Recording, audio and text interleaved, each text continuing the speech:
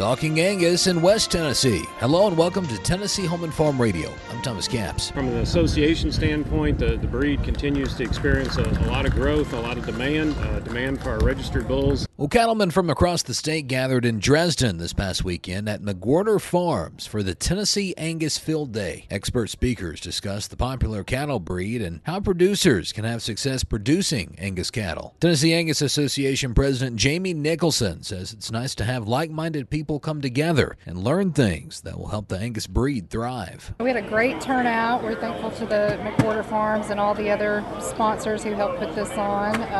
Not sure how many we had in attendance, but it looked like well over 100 people were here today to learn more about the genetics. We heard from the CEO of the American Angus Association. Angus cattle continue to do well and provide premiums for people who are using those genetics. American Angus CEO Mark McCauley says it's promising to see this many people show interest in Angus. We had breeders of registered Angus cattle from across the state and also commercial producers, those cow-calf guys using some registered bulls, so really nice turnout. Peterson Freeman is the McWhorter Farms manager. He says the future is bright for Angus producers in Tennessee. The current market situation is a little bit people kind of puzzled as to what to do. We had a great group of speakers in here from Farm Credit and some of the higher-ups of the American Angus Association, and they just, relay the message of resistance. We've been here for a long time. We'll get through these tougher times. There's greener pastures ahead for all of us. So the message is strong. The producers are excited.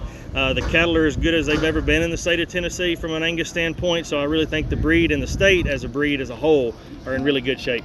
And that's good news for a breed that's very important to Tennessee agriculture. For Tennessee Home and Farm Radio, I'm Thomas Capps. Thanks for listening and have a great day.